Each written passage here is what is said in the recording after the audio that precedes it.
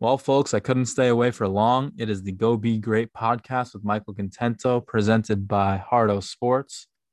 Um, I'm back, folks. I couldn't stay away. I was excited after UNC's big win at Cameron Indoor Stadium against Duke on Saturday. I almost recorded an emergency podcast to discuss that one, as well as some other things that happened in the NBA.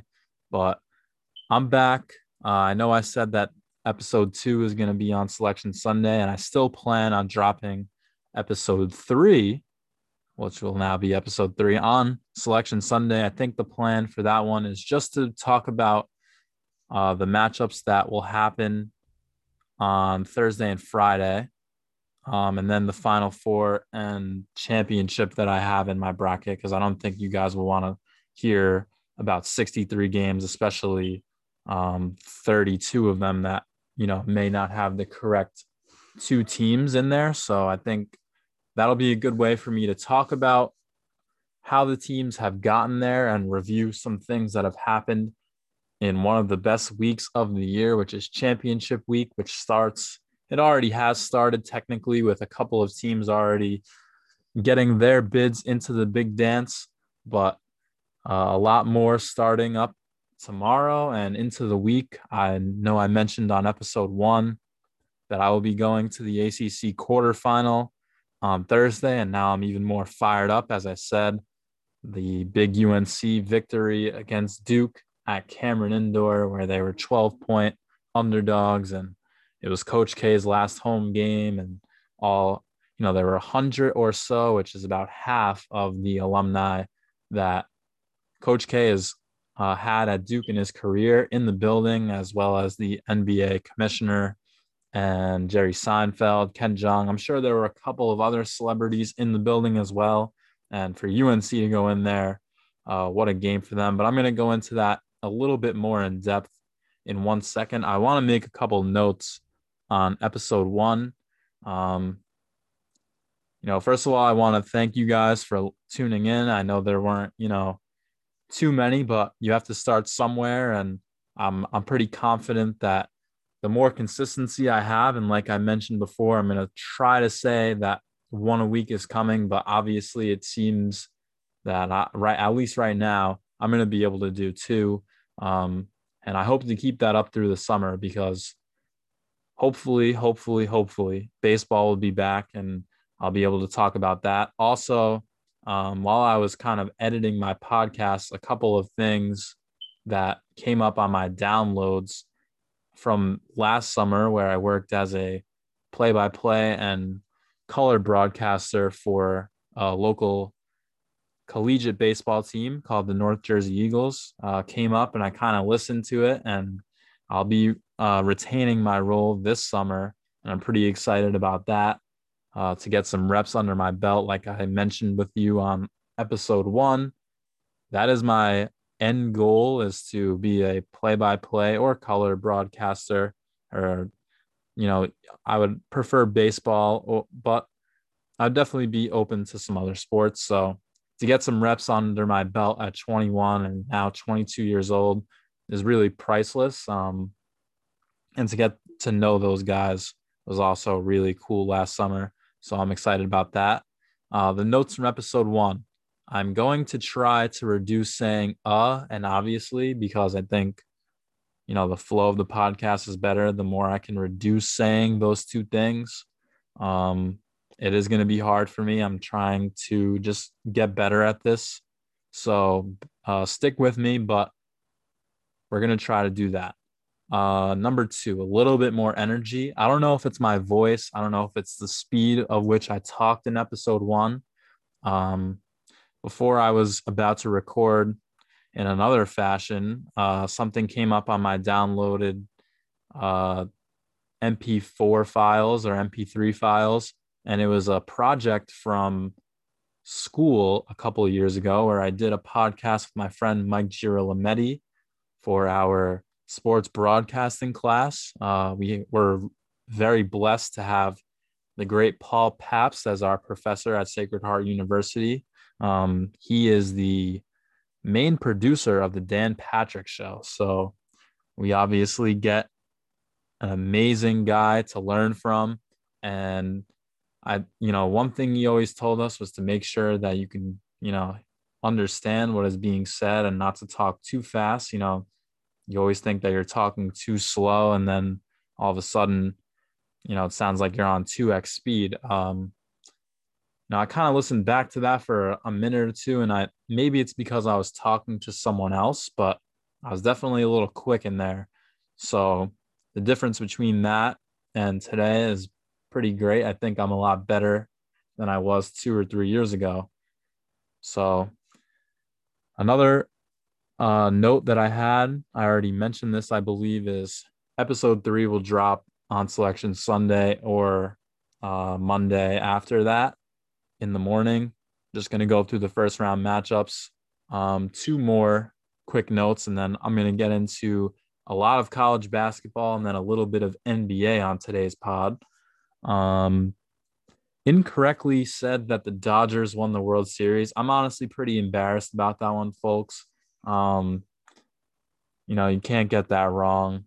The Atlanta Braves won the last World Series, so I apologize for the mistake. And based on the analytics of my Spotify account, it doesn't seem like too many people made it to the end of pod 1, so maybe I kind of snuck that one in there without anyone realizing my mistake. So maybe I got lucky. But I think that's also maybe a problem with baseball that I don't remember. Maybe it's just that I'm a Yankee fan. I don't really know. But last one I want to do is shout out to Brussels, Belgium. Cool little thing that you have on your RSS feed when you start a podcast. As you can see where the downloads came from with small dots on the map. And when I opened it, I kind of was just expecting to see a couple dots scattered around the Northeast where I know I have friends. I saw a couple in my hometown, obviously. I saw a couple in Hartford, Connecticut, which makes sense. I know I have a few friends from college that live around that area. And I saw one from Virginia, which I don't really know who that could have been, to be honest with you. So maybe, it is reaching some other people outside of just people that in my immediate circle or that follow me on social media. But I did have one from Brussels, Belgium. So if you were that listener, I appreciate you. I don't know how you found the Go Be Great podcast, but you are definitely a valued fan. So let's get into it. I've got UNC versus Duke on my first note for this pod. I think the rest of the way, I'm just going to kind of go into, a preview into the tournament and the conference tournaments a little. I don't want to, go through everyone and give matchups. I don't think you guys would be too interested in that. But I do want to talk a couple of things that I've seen in Joe Lunardi's bracket that he is projecting thus far. Talk about a couple of teams that I see that are good upset picks for the first round based on what he has in his recent bracket that he actually updated March 7th at midnight. So that would be 9 hours ago by the time this podcast drops. And one team that I see that has limped into March that I don't think we should sleep on. A couple of other short things about college basketball, and then I'm going to very briefly go over the MLB. And I could pretty much do that now. The MLB is seemingly moving farther away from where they were when they left Florida. They're not any closer reaching an agreement at this current moment. MLB actually released a statement today where they said they are further from where they were when they left Florida. And, I honestly don't feel bad for the owners. Like I mentioned in episode 1, or mostly, like I said, for 20 minutes, I feel like on episode 1. Yeah, I don't know if they think that people feel bad for them. At the end of the day, this is what MLB fans care about. Is the product going to be on the field and how fast? anything else that's being discussed, honestly, people don't care. People don't care about the CBT. People don't care about the uh raising the salary. I saw multiple things today that are being discussed for this new deal that I could honestly tell you, as a baseball fan, I'd be depressed to see. I'd be depressed to see the elimination of the shift. I think that's a whole different, that's a part of the game. It's a strategy of the game. And if you take that out, I'm not sure I agree with it. Maybe limiting it is something that they could look into, or the amount of people on one side of the base or in the outfield, because, you see guys that are pull guys that are lefties. I mean, Joey Gallo is one of them, and I'm not necessarily a Joey Gallo fan. He obviously is a member of the Yankees for another year. Well, I'm not sure if the season is missed this year, which that would be worst case scenario, if he would be on the team for the next year, or if his contract would run out with the Yankees. He's on the team for one more year, but I'm not sure that I agree with four outfielders in the outfield, or, a guy like that. Sometimes it's four guys in the outfield and the second baseman in short right field. So maybe limiting stuff like that. I also see a pitch clock of 14 seconds. I mean, even in the college league that I did over the summer, I could tell you 14 seconds would have been violated many times. Um, 25, I saw Will Middlebrooks was tweeting this. 25 seconds may work, but I really don't think the pitch clock is going to do much of anything to speed up the game. So I don't know if that's a rule that really needs to be talked about, when the important issues are clearly they are very far apart, the two sides. Another thing I saw was the bases being bigger. I mean, I guess there maybe is a slight problem at first base with some of these guys stepping on ankles of the first baseman and stuff. But I don't know if that's a necessarily large issue either. So, like I said, it doesn't seem like they're any closer to a deal. And honestly, it does seem like they're a little bit further. So it seems right now that another week of the season is going to be canceled this week, lowering the total of games so far to about 150. And I, like I said on episode 1, I don't really see this going any much better than 140 games, missing a whole year. I did mention, I think, a beautiful way to start the season after the way that baseball has kind of tarnished their fans, and, the way people think about the league and the game. It would be a great way to start the season on April 15th, Jackie Robinson Day, but it doesn't seem likely. I think May 1st, and unfortunately, maybe now even a later date than May 1st is more likely for a start to the season, if there is one. I mean, let's just be real.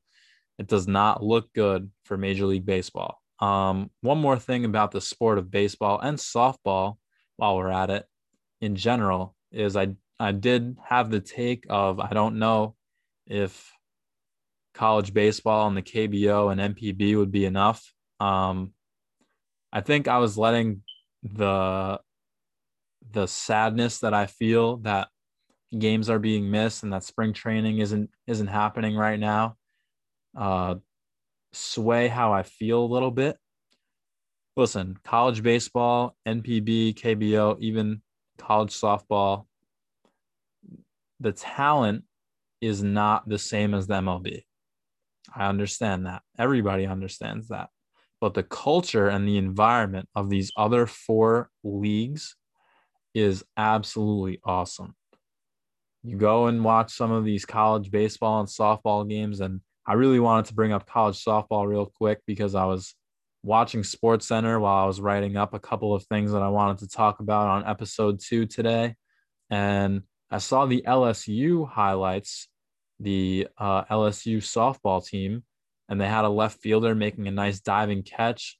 And then in the next game that they had over the weekend, she had an absolute bomb to right field. And this sport, college softball, just does not get talked about enough.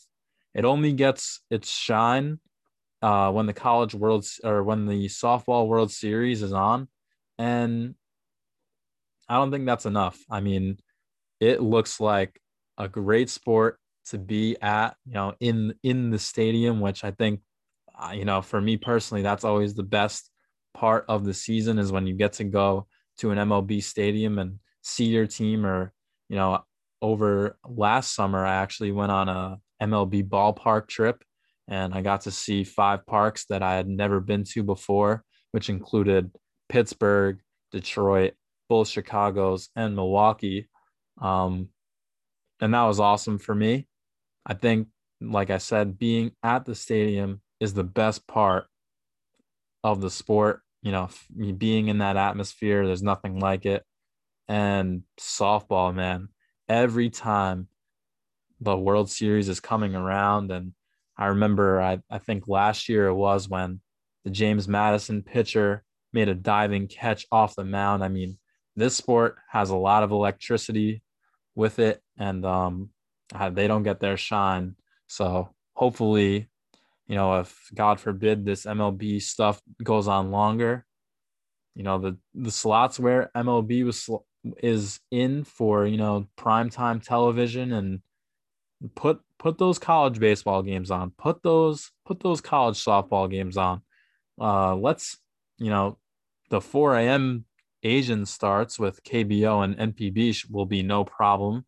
If you want to go tape those or catch the highlights on Twitter, that'll be good too. But let's fill that void, and let's try to keep the game in a good spot while MLB tries to figure their shit out. So that's enough about MLB for today.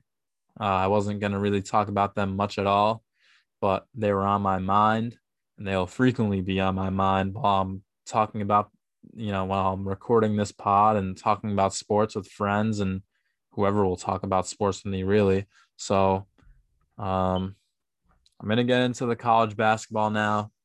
I have NBA a little bit on the list. I'm kind of watching from afar, and I did mention, the King maybe dropping from my GOAT debate, and then the next game he has 56 and 10. So we're going to talk about him a little bit at the end of the episode, as well as some other things going on in the NBA. But I want to start off from Raleigh, North Carolina, or Durham, North Carolina, excuse me, where Duke took a big loss to my North Carolina Tar Heels at Cameron Indoor for Coach K's last game. Now, Coach K is the most winningest coach in college basketball, and he is set to retire this year. And, as a UNC fan, I can honestly say that I wish him the best. I hope that retirement treats him well. I hope that this is what he really wants and that he's not going to, be done and then stay around the team or try to impose himself on the program. But we're talking about Coach K here. And if you expect that to happen, then I don't know if you were watching, the whole big to-do about his retirement this entire year, where he's been getting at every stop but North Carolina, basically, a parade and a plaque and a piece of the court and a piece of the net from the basket, and all a bunch of stuff. And then Duke goes and rolls the team by 30. But that wasn't UNC. UNC, when we hosted them a couple weeks ago, we basically mentioned Coach K a slight amount before the game, and that was about it. Now, UNC in that game, they came out flat, and Duke came out ready to play.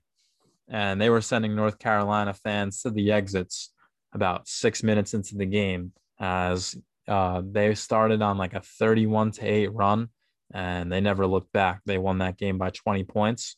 And I think between that loss and, UNC obviously knew that people were going to be hyping up Coach K's last game. And, I'm sure all week leading up to the game, they were seeing all of the love on Twitter Coach K was getting from ESPN and other sources. And, No one really was giving UNC much of a chance in this game. 12-point dogs by Vegas, and 100 alumni in the stands, and Jerry Seinfeld, Ken Jong, Adam Silver. I'm sure there were others. And what does UNC go in and do? Well, they spoil the party, and they spoil it well. They win by 10 points at Cameron, 94-81. It was a great game for North Carolina.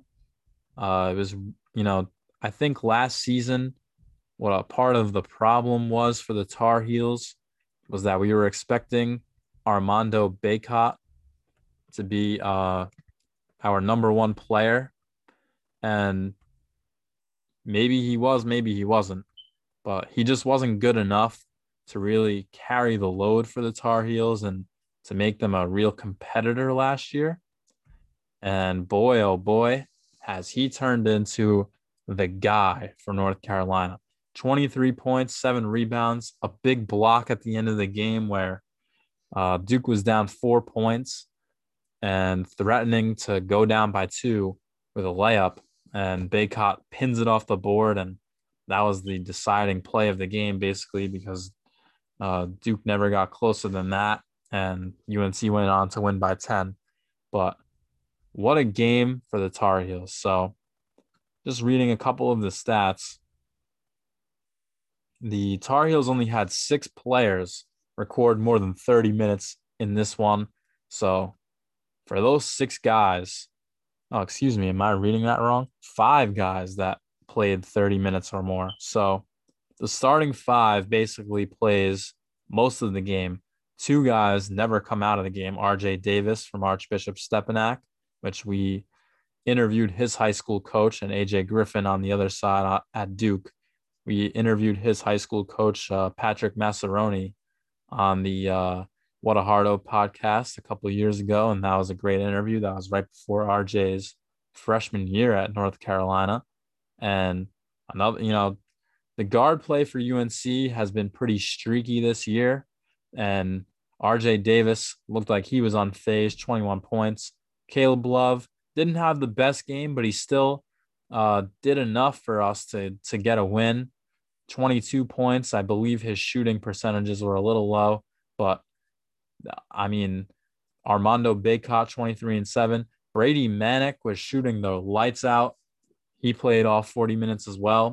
So a couple guys came off the bench and just gave us a couple minutes here and there. The only guy that scored off the bench was Puff Johnson, Cameron Johnson's brother.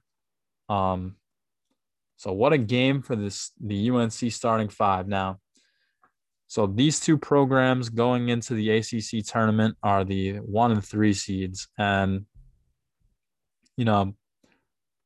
for Duke, I think the question is, does this loss kind of put them in a weird spot going into this week? And to be honest with you, I don't think so. I'm not exactly sure how big of a win streak that Duke was on previous to this game. I believe their last loss must have been Virginia, which was their first game after coming into Chapel Hill and sending our fans to the exits after 5 minutes of the game.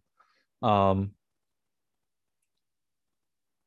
I think that this loss, for Duke, it's kind of bulletin board material, First of all, if for Duke to really expect their players to play well in that type of environment is pretty funny to me. I mean, first of all, the game was never about any guy on the court for Duke. It was all about Coach K. ESPN didn't talk about either side of the game really at all. It was all about Coach K. It was all about his career. The pregame was for you to put that type of pressure on the players. 100 guys that Coach K has coached over his long career in the stands. I saw that the prices were ridiculous for getting into the stadium. I think the highest seat went for $79,000, which, I mean, talk about living in a first world country, $79,000 for a college basketball game. Um, the kids at Duke, and I have a cousin that went to Duke, so it's pretty funny. I guess the next time I see her, I'll have to really get on her a little bit, but she has an ultimate comeback in which I did not actually go to North Carolina, so she can pull that card out on me. You know, I think Kville, the whole thing is pretty cool, but I think I'd be pretty mad if I was a Duke student and I was staying outside half of the time for the month up to the game, and the whole week for the game you have to stay in the tent. So I'd be pretty mad if my team came out and didn't win Coach K's last game and looked like that. Now on the other side for UNC, and I'm going to talk more about Duke because there's a whole other aspect of this, and that's what happened after the game, excuse me, where Coach K came back out and they did the whole post-game ceremony, which they were obviously planning on doing after a big win against North Carolina, and it didn't go that way for them. On the side for the Tar Heels, so they're locked into the 3 seed now. The regular season is over for all college basketball teams, and we're moving into the conference championship week, which is one of the best weeks of the year. A lot of afternoon basketball going on, and you sit down at 12 o'clock, you can see about 12 to 14 hours of college basketball every day for the next couple of days until about Friday, where now some semifinals and some championships will be occurring. For UNC and for Hubert Davis, I mean, and like I was mentioning before when I was talking about UNC, specifically the guys, Brady Manick came here to play in this game and he won at Duke. And Armando Bacot wasn't the best version of himself last year. And then, you saw pictures of him looking absolutely jacked before the season, and he's really turned into the player that they were expecting, getting him out of, the McDonald's All-American game. RJ Davis, Caleb Love, Leaky Black held the best shooter on Duke, AJ Griffin, who was RJ Davis's teammate at Archbishop Stepinac, to 2 of 5 shooting after he's been pretty hot from the 3-point line all season long. For this team, that's the best win of the season. And for this program, outside of a national championship win, I mean, at least in the regular season, that's the best win in program history. I mean, to spoil Coach K's last game, to do it in the manner they did, to really just have an absolute performance from all 5 starters and really have nothing else, in terms of the bench. This UNC team isn't that deep, and they knew what they were getting into in this game. They knew they were going to have the best performance of their UNC careers, basically, to pull this one out, and they did it. And I think that speaks to Hubert Davis as a coach. I was honestly a little skeptical of Hubert Davis, the hiring, when it happened last year. And he's absolutely proved me wrong. In the beginning of the season, it wasn't looking good for UNC. And now all of a sudden we find ourselves at 23-8. Joe Lunardi has us as a 8 seed. I'm not sure I necessarily agree with that. I think 7 or 6. I think 6 might be a little too high. I think 7 is fair, and maybe it's because I'm a fan of the team and I'm hoping that we don't roll an 8 in hopes of not seeing an Arizona, a Gonzaga in the first weekend. But they also have a very good chance to ensure they don't get on the 8-9 line in this week, where, to be honest with you, looking at the ACC tournament, they have an easier road to the Saturday night game at the Barclays, the championship game, than the number 1 seed Duke does, because Notre Dame is the 2 seed. I feel as if they have kind of limped their way towards the end, maybe just because they lost to Florida State recently. I also just I've seen that team play a few times this year. I don't think they're that great. Virginia, also a little bit of a down year, and that's their side of the bracket. So they would play the winner of Virginia, and I'm supposing Virginia Tech will beat their matchup in the 7-10 game. I don't have the actual bracket in front of me at the current moment, so I don't know the specifics there. But I do know that I would not want to see the Miami Hurricanes right now in the ACC tournament. And luckily for the UNC Tar Heels, we won't have to see them until the championship, and that's if they are able to upset Duke after Duke seemingly, well, that'll be the first game that we see on Thursday afternoon from Brooklyn.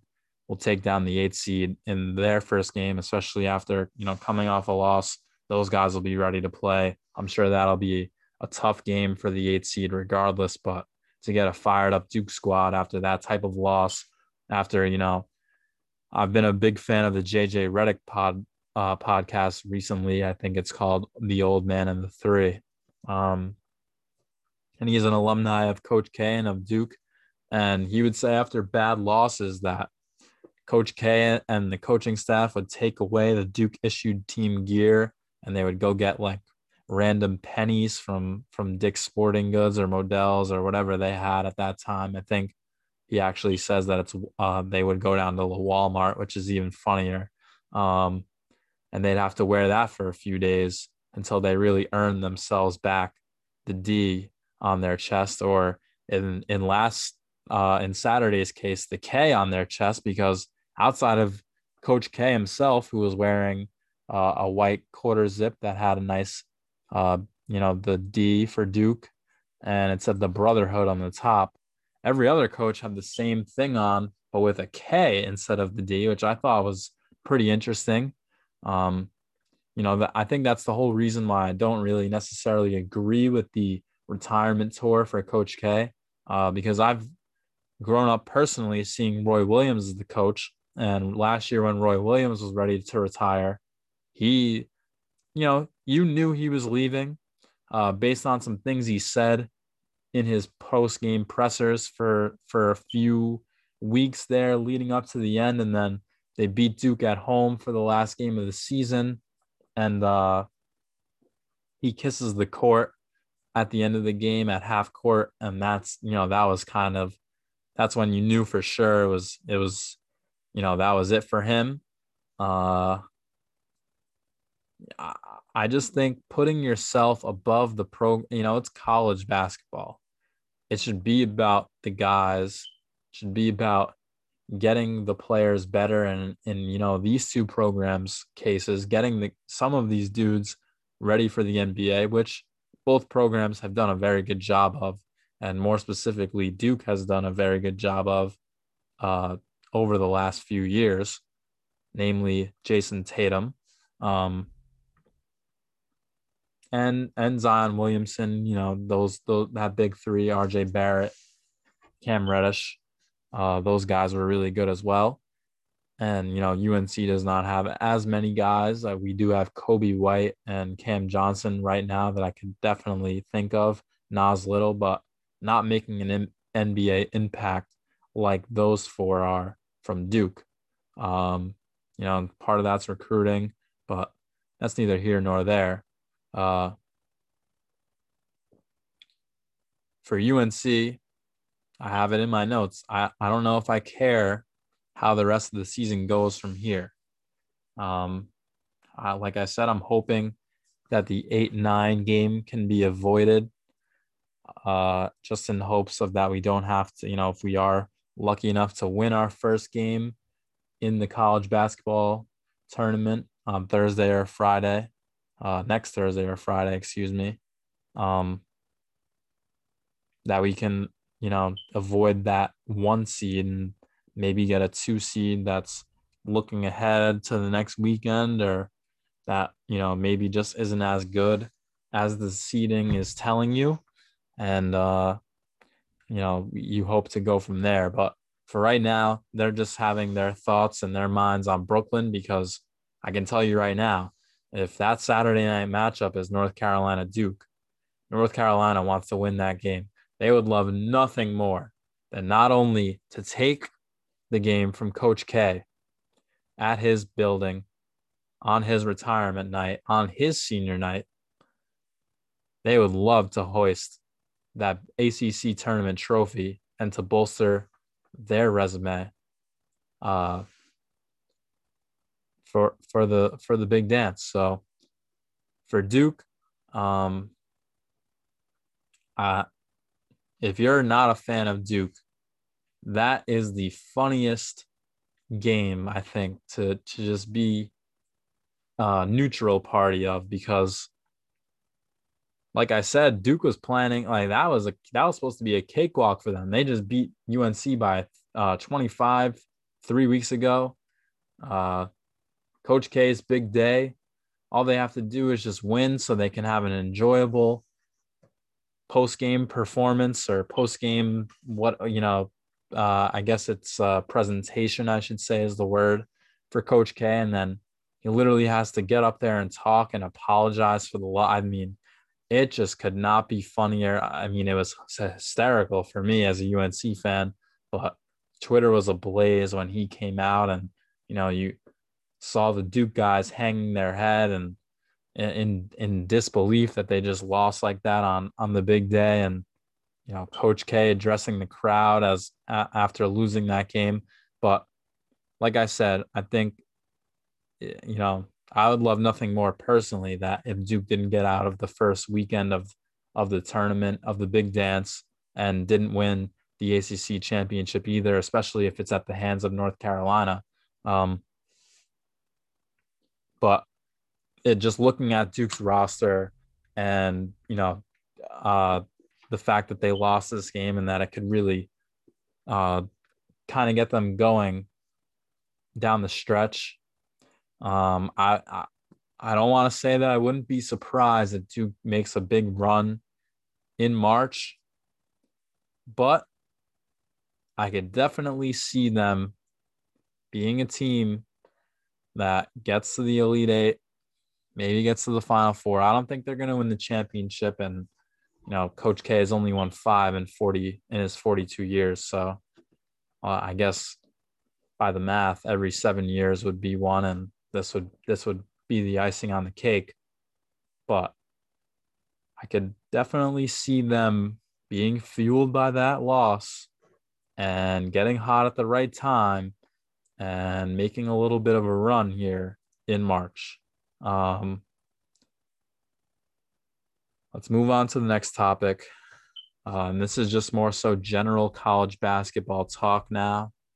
So today, there were a couple of conference tournaments that have settled, and we have a couple of our first bids of the year, including in the Big South, the Longwood Lancers.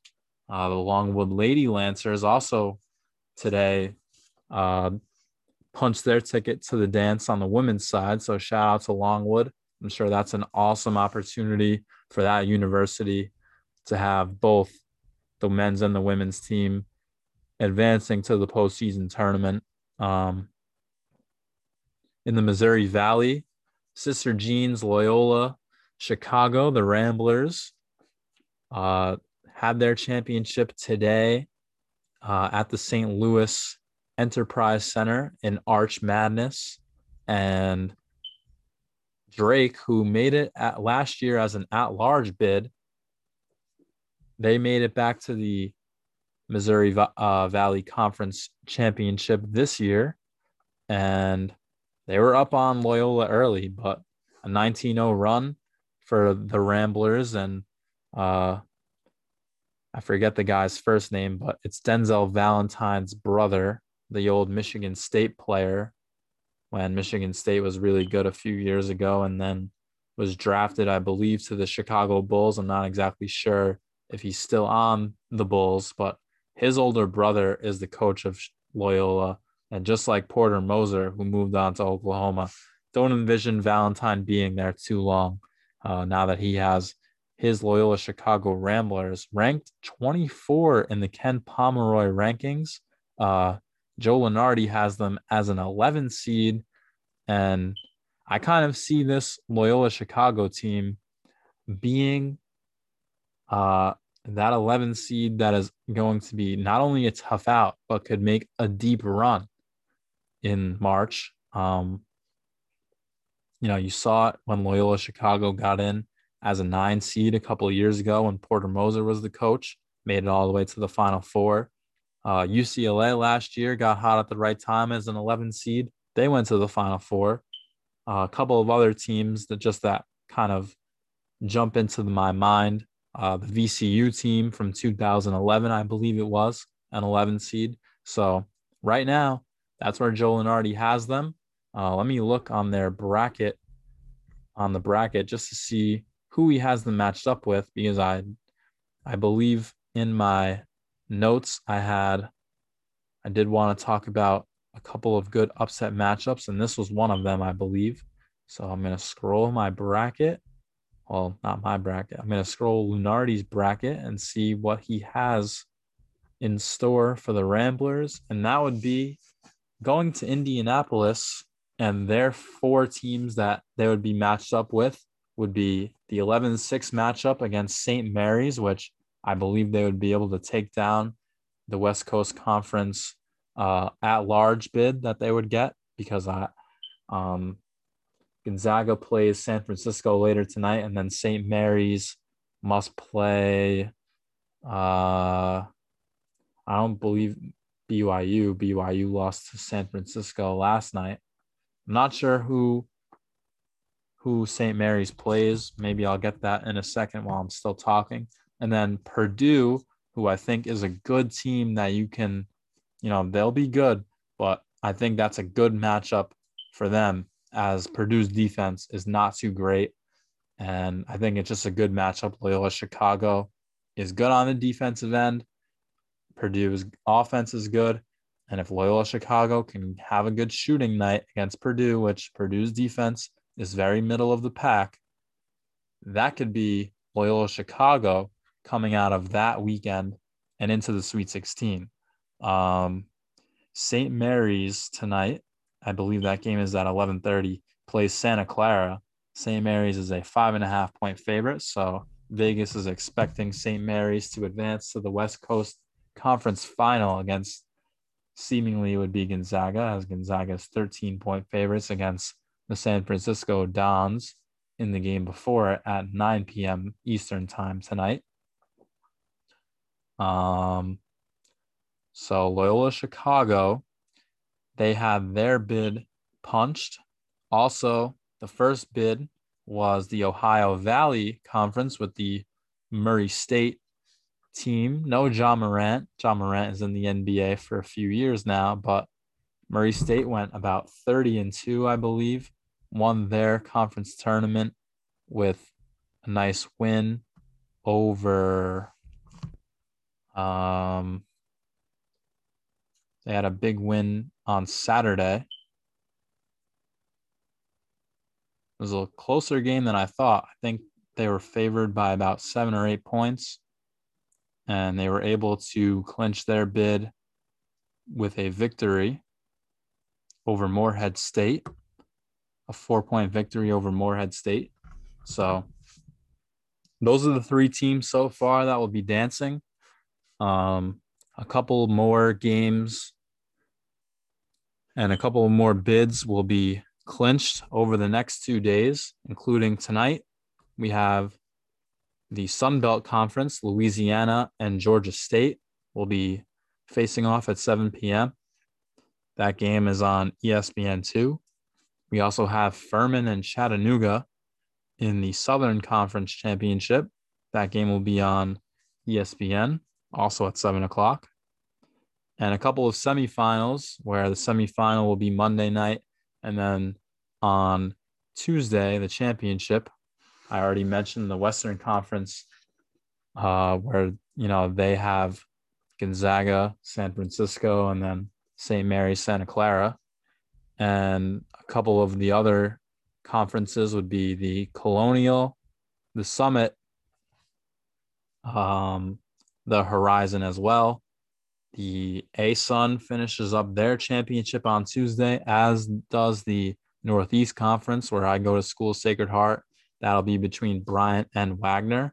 I entered a contest this year called the Jerome, where you pick all 32 conference winners.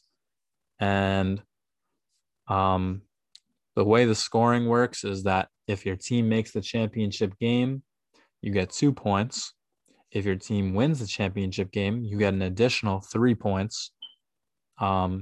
If the team was ranked outside of the top 2 in the seeding, you get another 1 point. And if the conference tournament was more than 2 games on neutral court, or the team won or played and won more than 2 games on an away court, they also get an additional point. So far, I have 11 points as of yesterday. Longwood beat Winthrop today, so I didn't get those 3 points. I had the Winthrop team. They were not able to beat Longwood. I did have Loyola Chicago, and I'll get a few extra points there. I'll get 7 points there, the whole 7, because I already had the 2 from, so I had 11 points. I had Murray State for 5. I had Loyola for 2, making their championship. I had 2 for Winthrop, making their championship.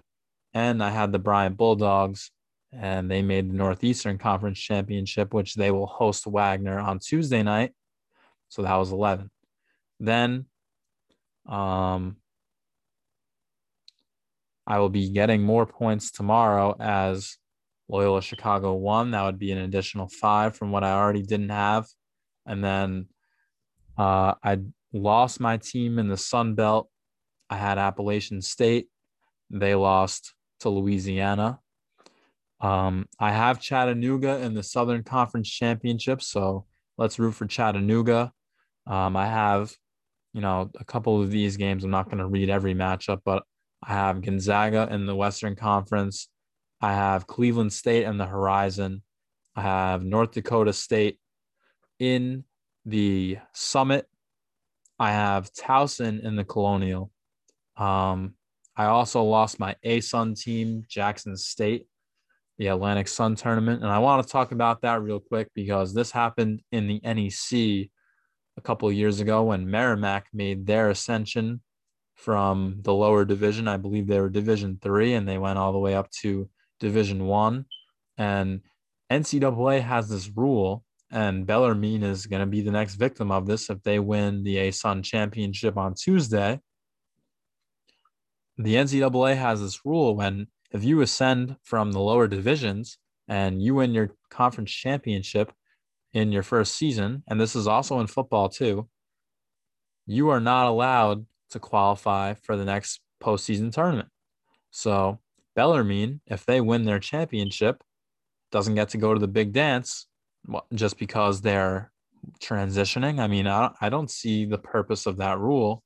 That would be pretty unfortunate for Bellarmine. I mean, especially these automatic qualifier conferences where they're only getting the automatic qualifier and that's it. Seems unfair when, this could be the only time that Bellarmine goes for a few years, and at least, a football saying that Coach Nuns would always have for us is, this team is never getting together again. Yeah, Bergen Catholic's playing next year. A lot of you guys will be back. But the same exact players from Bellarmine, that team will never be together again after the A-Sun championship game. And if they win, it doesn't seem fair to those guys and to those coaches that work so hard all over the year that if they win the championship, they don't get to go to the big dance and hear their name called on Selection Sunday.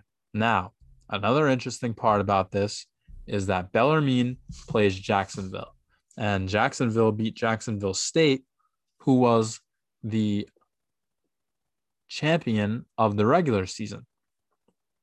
Now, you would think that because Jacksonville University, who's playing Bellarmine in the championship, if they were to lose to Bellarmine, that they would be the team, right? No, it is the conference champion of the regular season, Jacksonville State, who didn't even make the championship game. So I just think that that doesn't really seem like a good rule. And hopefully Bellarmine wins so that maybe the NCAA considers changing it.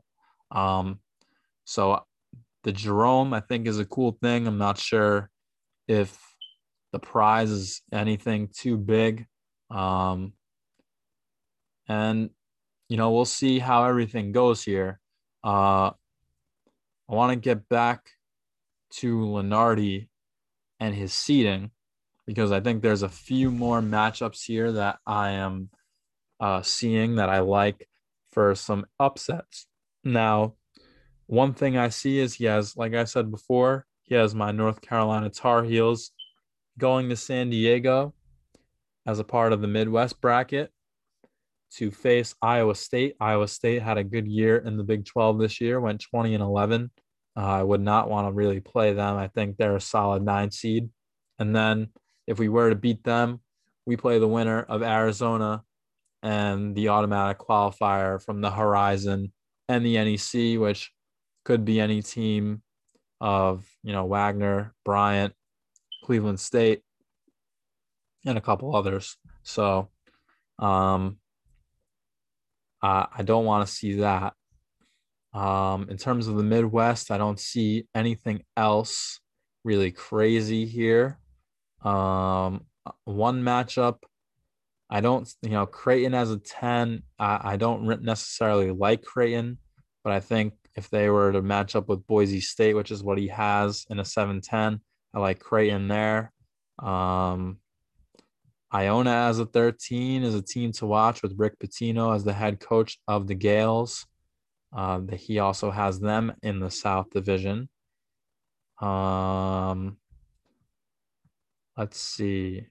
Memphis. I saw Memphis play today. Memphis played Houston, and Houston is slotted in right now as a 4 or a 5. I believe Lunardi has them here as a 5. I think if they have a good week in the American Athletic Tournament and ultimately end up beating Memphis, they could be jumped up. They could be jumped up to a 4 maybe. So, I don't like. I do like Memphis. Memphis played a really great game today. They were pressing the hell out of Houston. Houston was turning the ball over like it was, going out of style. Memphis, the knock on Penny Hardaway as a coach has been that he's had a bunch of really talented teams and not gotten all of what they have been potential of out of them. But you could argue that when he had James Wiseman at Memphis, when Wiseman played a few games and then decided to sit out the rest of the year for the NBA draft, that it was probably tough on the guys in the locker room. People forget when college basketball gets to this point of the season, when it's March and they take the national spotlight, that these guys are just kids. And having an integral part of your team and the number one NBA prospect of the year at that, leave your team in the middle of the season when you're expecting him to, lead your team to great things in that year, it could be tough for those guys to perform the rest of the season. So he has a bunch of guys, including Amani Bates, coming back from injury at the right time. He has Memphis playing right at the right time. And Joe Lunardi has them as an 11 against Ohio State in a 6-11 matchup. And I like Memphis there. Just scrolling to see if I'm missing any. Michigan had a good win yesterday on March 6th against Ohio State without their best player, Hunter Dickinson, who was battling stomach issues. That was very impressive. I know I just kind of pooped on Ohio State and their season so far by saying Memphis would take them out in an 11-6 matchup. But I don't think that necessarily means that they're a bad team by any means. I think that means Memphis is going to be a really good team and a tough out in March. I don't see any others. I do want to talk about the multiple bids that Lunardi has. Obviously, the team is made up of the bracket is made up of 68 teams, 32 automatic qualifiers, and 36 at-large bids. Now, the multiple bid conferences are as follows, according to Joe Lunardi. Big Ten with 8 teams, the Big East with 7, the Southeastern Conference with 6, the Big 12 with 6, the ACC with 5, the Mountain West with 4, the Pac-12 with 3, the Western Conference with 3, and the American with 3. Now, a lot of multiple bid, 8 bids there for the Big Ten. And I was going to kind of talk about if I think that the Big Ten personally is going to get exposed in the big dance. Now, Rutgers is a really interesting case here. Rutgers is going to, at the current moment, is matched up with SMU in the play-in game on Tuesday. Now, Rutgers is the 4th seed in the Big Ten. They had a really good year in the conference despite having a bad year out of conference. And, their resume isn't great because there's some bad losses in there from the out of conference. And they also couldn't win a lot of games on the road. They were a lot better at home. It was tough to win at the RAC this year. And I guess they're calling it Jersey Mike's Arena now. But you saw with UCLA last year, you play in the play-in game and, you get one under you. And then all of a sudden you win on Thursday. And then all of a sudden you got 2 in a row. And then, that could be a good spot for Rutgers. They still have to make it there. I think if they were to lose their quarterfinal, that, they would kind of be in a discussion for being left out of the big tournament. And people, especially around here, are, saying Rutgers is definitely in. And I don't really think so. I think their resume is not great. I don't think their team is that great. I do like Ron Harper, despite him being a Don Bosco guy.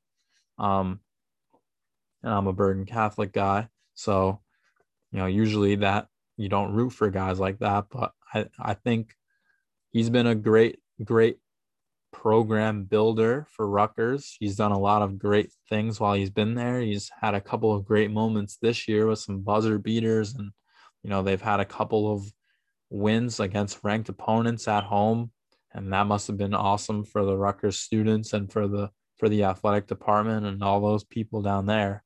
But I think they have a tough role, being the 4 seed. Iowa is the 5. If Iowa takes down, their first round matchup and, gets into that quarterfinal on Friday, I believe it is, Rutgers might have a tough time with Iowa. Yes, especially Iowa coming off of a loss against Illinois on Sunday night. At Illinois, it's a tough to go anywhere in college hoops and, take a win. I've been saying this now for 2 episodes. Coming off a loss, I think, that kind of gets Coach McCaffrey's team ready to roll. And Keegan Murray has been the best player, I think, in the Big Ten this year. But I'm going to read the standings, and maybe, I don't know if I could get the bracket up pretty quick for the Big Ten, but I want to bring it up just because I want to read the top 8 teams. And just, I personally don't think that this conference should be regarded as the number 1 conference in college basketball this year. Now, I've watched a lot of college hoops. I understand why people won't say that it's the Big East because of, NBA talent and all this other stuff. But I think top to bottom, like in terms of the competition in the Big East, the difference between team 1 and team 7, if, you're saying 7 teams are getting into the tournament, the difference is the shortest between 1 and 7 in the Big East. Now, you can make of that what you will. I say that means that everybody in the Big East is battle tested. I don't think it's because, Villanova's bad or Providence is a lucky team. Lunardi has these two teams as 3 and 4 respectively in his bracket. It's tough because maybe they are deserving of higher. And there's, a couple of other good teams this year where you can't really move them out of their spot. So, you just kind of fall in. I think that it really just shows that college basketball as a whole is pretty deep this year. And there's not really, a couple of easy favorites to pick, I guess you could say. So I'm going to read, the brackets. And I think I started bringing up this whole point with Wisconsin losing today to Nebraska. So Wisconsin was the 1 seed going into today. They fall to the 2 seed as they lost, and Nebraska won against them in Madison, and Illinois beat Iowa in Champaign. So I'm going to read the top 8. Wisconsin is 1, Illinois is 2, Purdue is 3, Iowa is is this even right? Oh yes, because Rutgers must have won the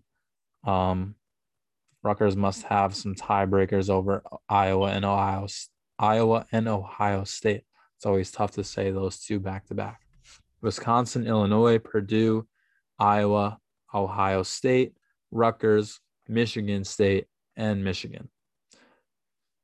Now, a team that has limped seemingly into March, that has a great coach, that has a reputation for winning late in March, and that has a talented roster and could honestly make some noise just in the Big Ten tournament alone. Not only, and then I also would include them as a potential team to make some noise in the in the NCAA tournament, is Michigan State. Now, Tom Izzo, maybe at the end of the line, maybe it's his last seat. Who knows? He's not the type of guy to take a retirement tour, that's for sure. But I just don't see Michigan State necessarily being an easy team to take down. They did have a tough stretch there where they really, I think, had a losing streak going of a few games in a row. Definitely within the conference. Yes, they had 1, 2, 3 there in a row, starting with a loss at Penn State, which is pretty tough. Losing to Illinois and Iowa is those aren't bad losses. But at the end of the day, if you look at their schedule from their loss at Rutgers, they finished the season 2, 5, 7. So they finished the season 3-7. According to Ken Pomeroy's rankings, which I will bring up more than a few times for the rest of the episode, he has them ranked as the 43rd best team in the country. But 2 important factors to look at are adjusted offense and adjusted defense. Now, I personally follow and paid for a guy named Tim Hold. I believe his Twitter handle is at thold42. And I highly suggest that you guys follow this guy and get in touch with this guy because he runs this thing called the March Madness Sheet. Now, what is the March Madness Sheet? Well, he is currently compiling data and will be continuing to compile data throughout Champ Week and the few days before the opening round on Tuesday with the play-in games on all teams that have made the conference tournament and some important stats that would support and help you pick out winners and losers in your bracket. Now, an important thing to look at when considering your bracket is offensive and defensive efficiency. Um, I have last year's sheet up, and I obviously don't want to give a lot away, because he does charge $10 for this sheet, and it is absolutely worth the $10. I'll be giving it to him again this year, despite having a lot of this information just about general, stats and stuff like that already here from last year. It's not going to change, but he does compile. I'm looking up at the top of the sheet from last year, and he has 3 things to like about each team and 3 things to dislike about each team. Their strength of schedule, their KenPom ranking, their net ranking, everything's there. So I'm just gonna read maybe one team that he had last year. Uh, let's read his Rutgers 3 things to like and dislike from last year. So he has 18th overall defense according to KenPom.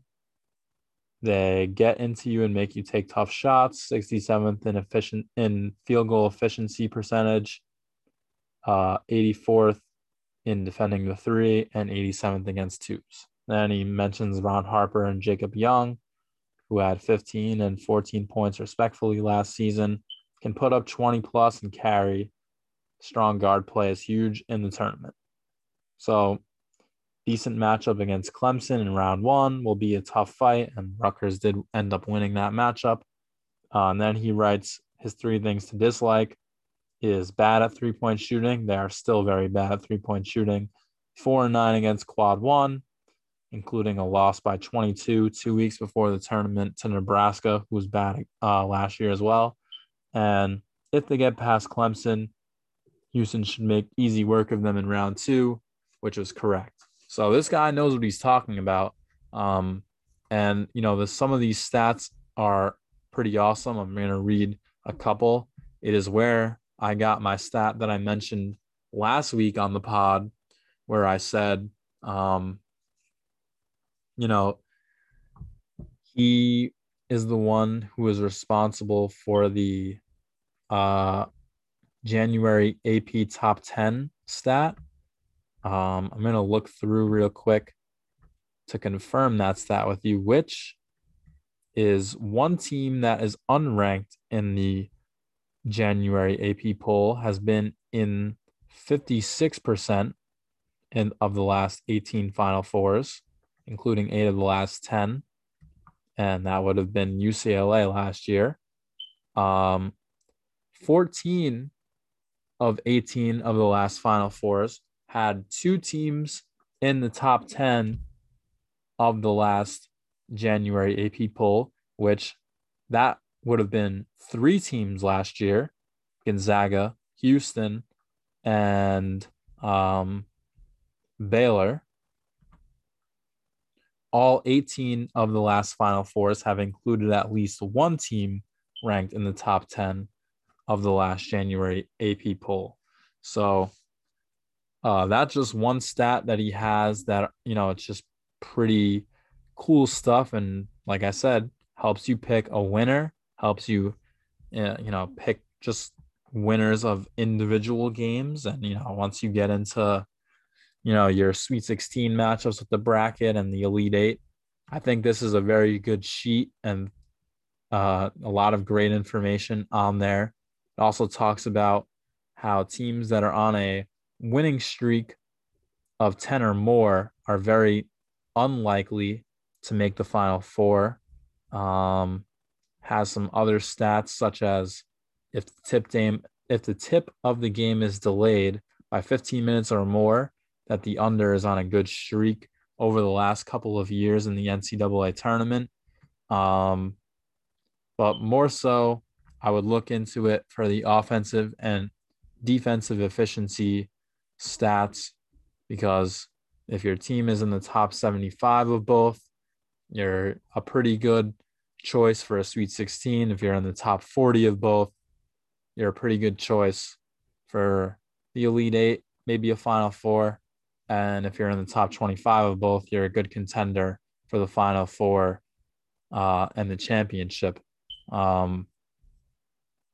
shout out to Tim. Found him by way of Rico Bosco at Barstool. Um, I'm a big rider, always a rider. And like I said, this sheet is the best thing going, I feel like, in terms of information about college basketball, especially for a lot of people who are just kind of casuals, want to have a bracket, want to gamble on the games while they're on. This is what you need if you were not paying attention to the season very closely for the last few months. So I highly recommend giving him a follow, going over, and when he announces that the sheet is ready, give him your $10 via Venmo. He sends it on Google. You have to just have a Gmail account so we can send it, and you can open the doc, and it's you can't edit it, so no one's gonna screw around with it. And last year he gave out 32 pages of info, all the way down to he had every team in the tournament listed with the ball brand that they use, Nike, Adidas, Wilson, The Rock, Spalding, because now Wilson is the official sponsor, I believe, of the NCAA tournament in terms of the basketball used. So, maybe if you believe in, okay, these are the guys that use the Wilson ball in the season, they'll be the better shooting team, in this game, and that's why I'm going to choose them. Like that, then there's your information right there. So, like I've been saying, go give that guy a follow. Go give him your $10 for the madness sheet, and go win your bracket. And thank me when you're done. Do I have anything else to talk about college basketball? Not really. I guess I want to rank. I want to rank the six big conferences this year. At six, Pac-12, definitely. Like Lunardi said, three at-large bids. It's going to be Arizona. It's going to be that's always bad when you can't even think of the top teams right off the bat. But I think that's Arizona's conference to lose. I'd be very surprised if they were not able to take home the Pac-12 tournament championship after taking the regular season championship home. One team, I guess, to look out for in March out of that side is Oregon. Dana Altman always has his team ready to play when they're headed out to the Pac-12 Conference Championship, the Conference of Champions, as you would be reminded by Bill Walton if you were watching a late night game. At 5, I would take, let's see, what do I have left here? At 5, ACC. The ACC is in a down year. It's very clear, despite the turnaround here of North Carolina, and Duke has had an amazing year despite their loss on Saturday. The other two teams, by the way, for the Pac-12 that will get in are UCLA and USC. I think UCLA, after their Final Four appearance last year from the 11, are going to be fired up to get it going in March, and we'll see what they get as a draw in their first weekend matchups with their group of 4. But I would not want to see them with their experience, especially after we'll see what happens at the T-Mobile Arena in Las Vegas. And their counterparts over on the other side of Los Angeles, Southern California, also a solid season. So those 3 teams. So my 6 rankings were Pac-12 at 6, ACC at 5. I know that the Big 10 is with eight at-large bids here, but I'm going to put them at 4. No, I'm going to put Big 12 at 4. I'm going to put the Big 10 at 3. I'm going to put the Big East at 2 and the SEC at 1. I think the SEC is really getting slept on.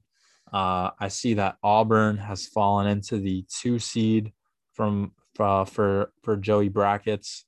There's a couple of teams down there getting at large bids in like 6 and 7 seeds, such as Alabama and LSU, who are going to be tough to take down just in terms of the talent that they have on their rosters.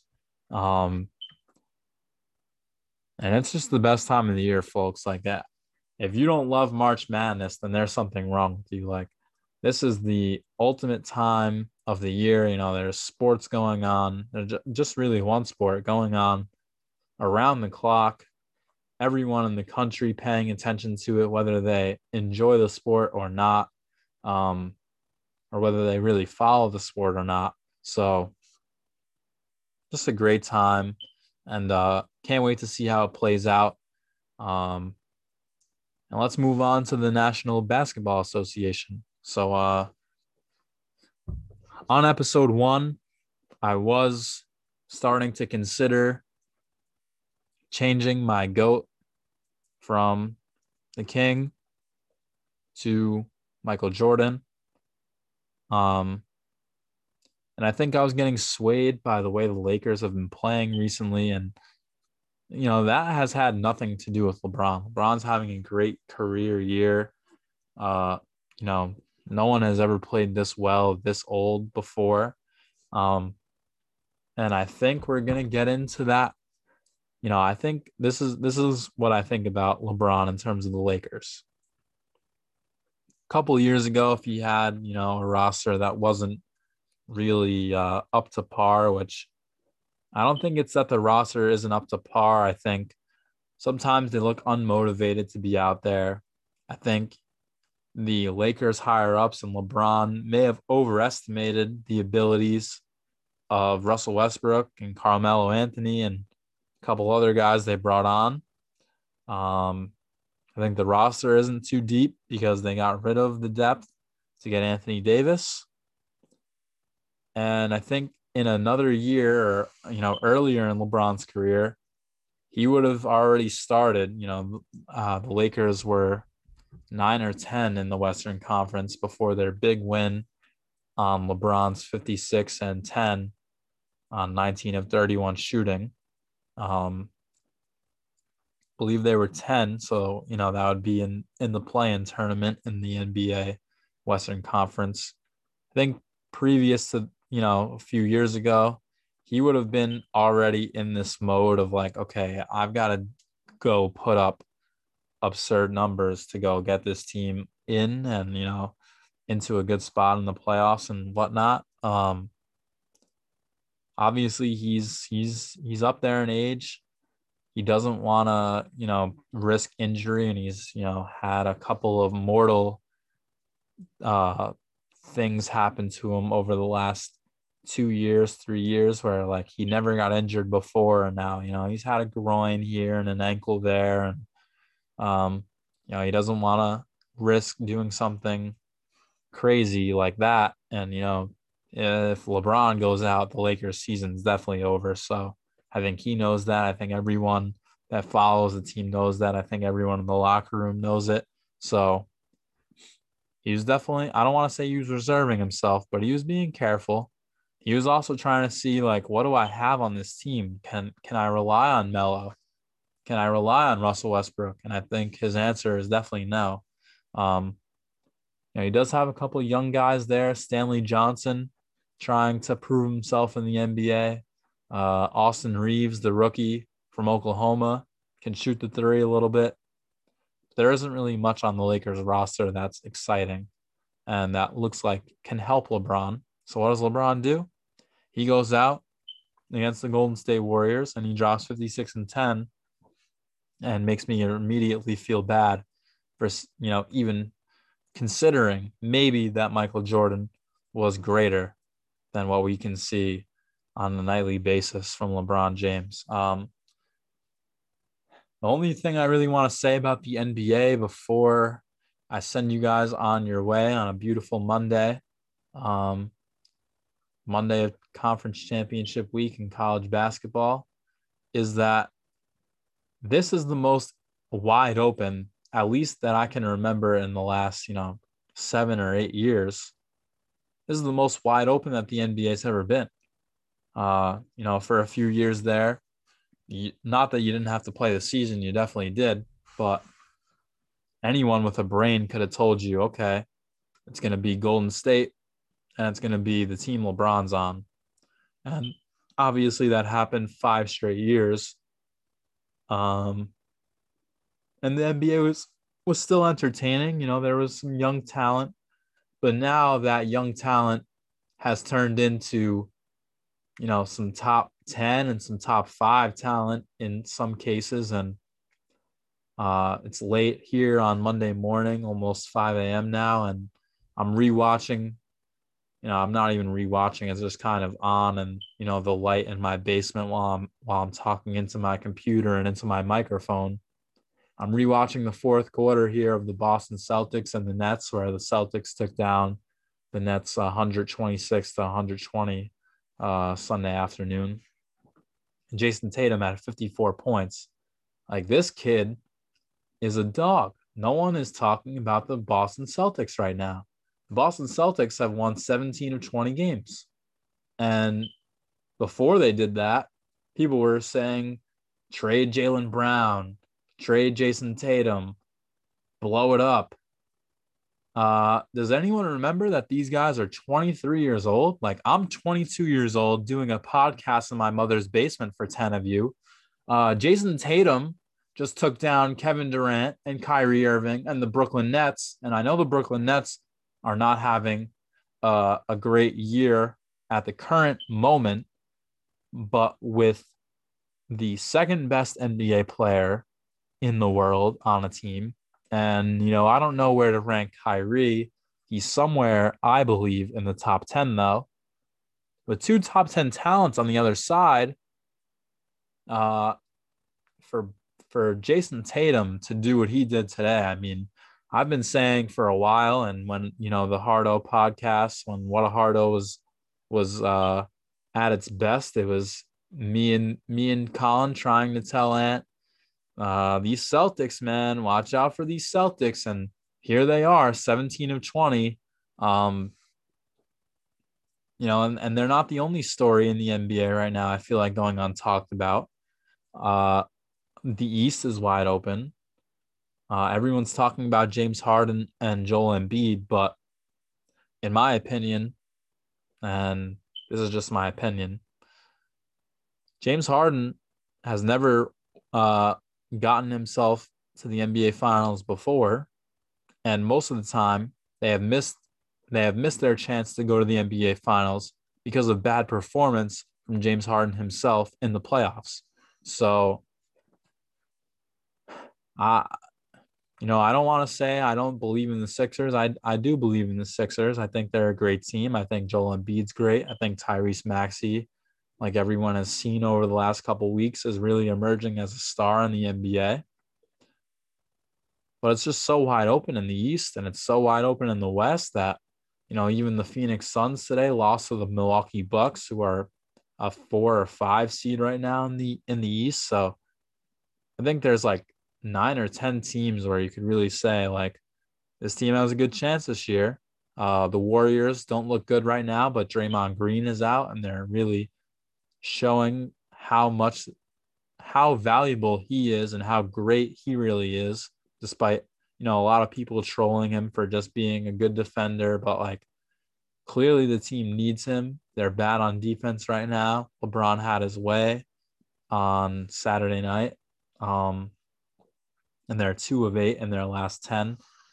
A couple of other quick results that like I said, I'm following the NBA season a little bit from afar right now. Like, I'm more so in the college basketball swing of things. I've been following the college basketball season since the day it tipped off, and I'm a lot more interested in it. And it's not because the talent isn't good in the NBA, like I've been saying. It's not because, I just find the college basketball game to be more entertaining and more interesting to me. And maybe that's not more interesting to you.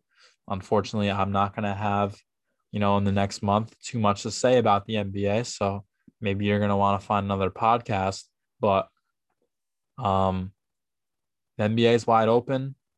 Joker had a 45 point triple double in a win tonight.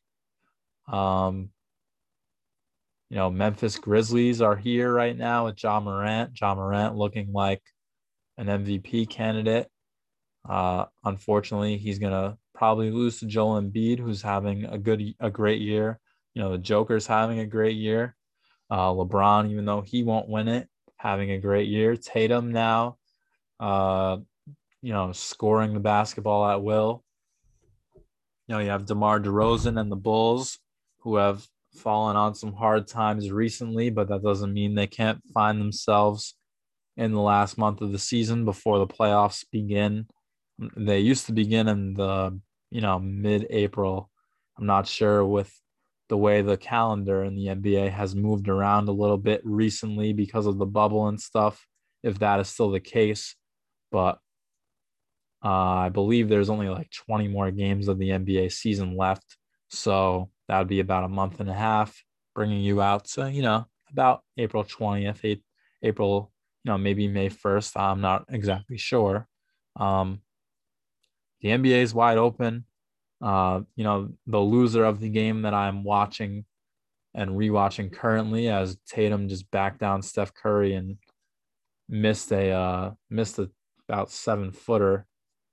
And this was a 2-point game with 3:50 left, and the Celtics did win. Tatum had 9 of the last 16 points, as the score is 110-108 right now. Kyrie Irving for 3, miss. The Nets have lost 17 of their last 20, but Kyrie Irving hasn't been allowed to play at the Barclays, and that's kind of a bullshit rule within itself. I don't want to get it too political, but anybody else who's unvaccinated in the NBA can play there, and anybody else who's unvaccinated can now go to the games. I don't see why Kyrie Irving cannot play in them. So they've been missing their top 2 players. James Harden was a no factor for them, basically. He's not good on defense. Luckily, those 76ers have other players like Maxey and Matisse Thybulle to take care of that for them. The Celtics made a trade. Seth Curry has obviously been a good piece for them. Andre Drummond has and will be a great piece for them down the stretch. Kevin Durant just came back healthy, and if Kyrie Irving, if that whole team is together, just don't count out the Nets just yet. I'm a big troll of the Nets, and most of it I will say is because James Harden was on the team, and now my trolling will have to move down the I-95 over to Philly and to James Harden, follow James Harden with the Sixers, even though I am a fan of Joel Embiid, though. You can't count out the Nets. Like, this is probably the most talented team in the NBA at full strength. And, they've fallen on hard times as well. But that's just kind of because their depth was also over the last few years to acquire a few of these pieces has been pretty much, emptied for these top guys. And, when the 3 top players on the team are not playing in Durant, Irving, and Simmons mostly at all, but definitely not on a regular basis in terms of Kyrie Irving, it's tough to get chemistry. It's tough to win games when Kyrie Irving's not on the court. It's tough to win games when both Kyrie Irving and Kevin Durant are not on the court. And, we'll see how Ben Simmons impacts them as well. So the NBA is wide open. It's going to be exciting. College basketball is going to be exciting. I'm excited to, keep this podcast going as March moves along. I'll be back for episode 3 on Selection Sunday. So thank you guys for tuning in to episode 2 of the Go Be Great podcast with Michael Contento, and I'll see you guys next time.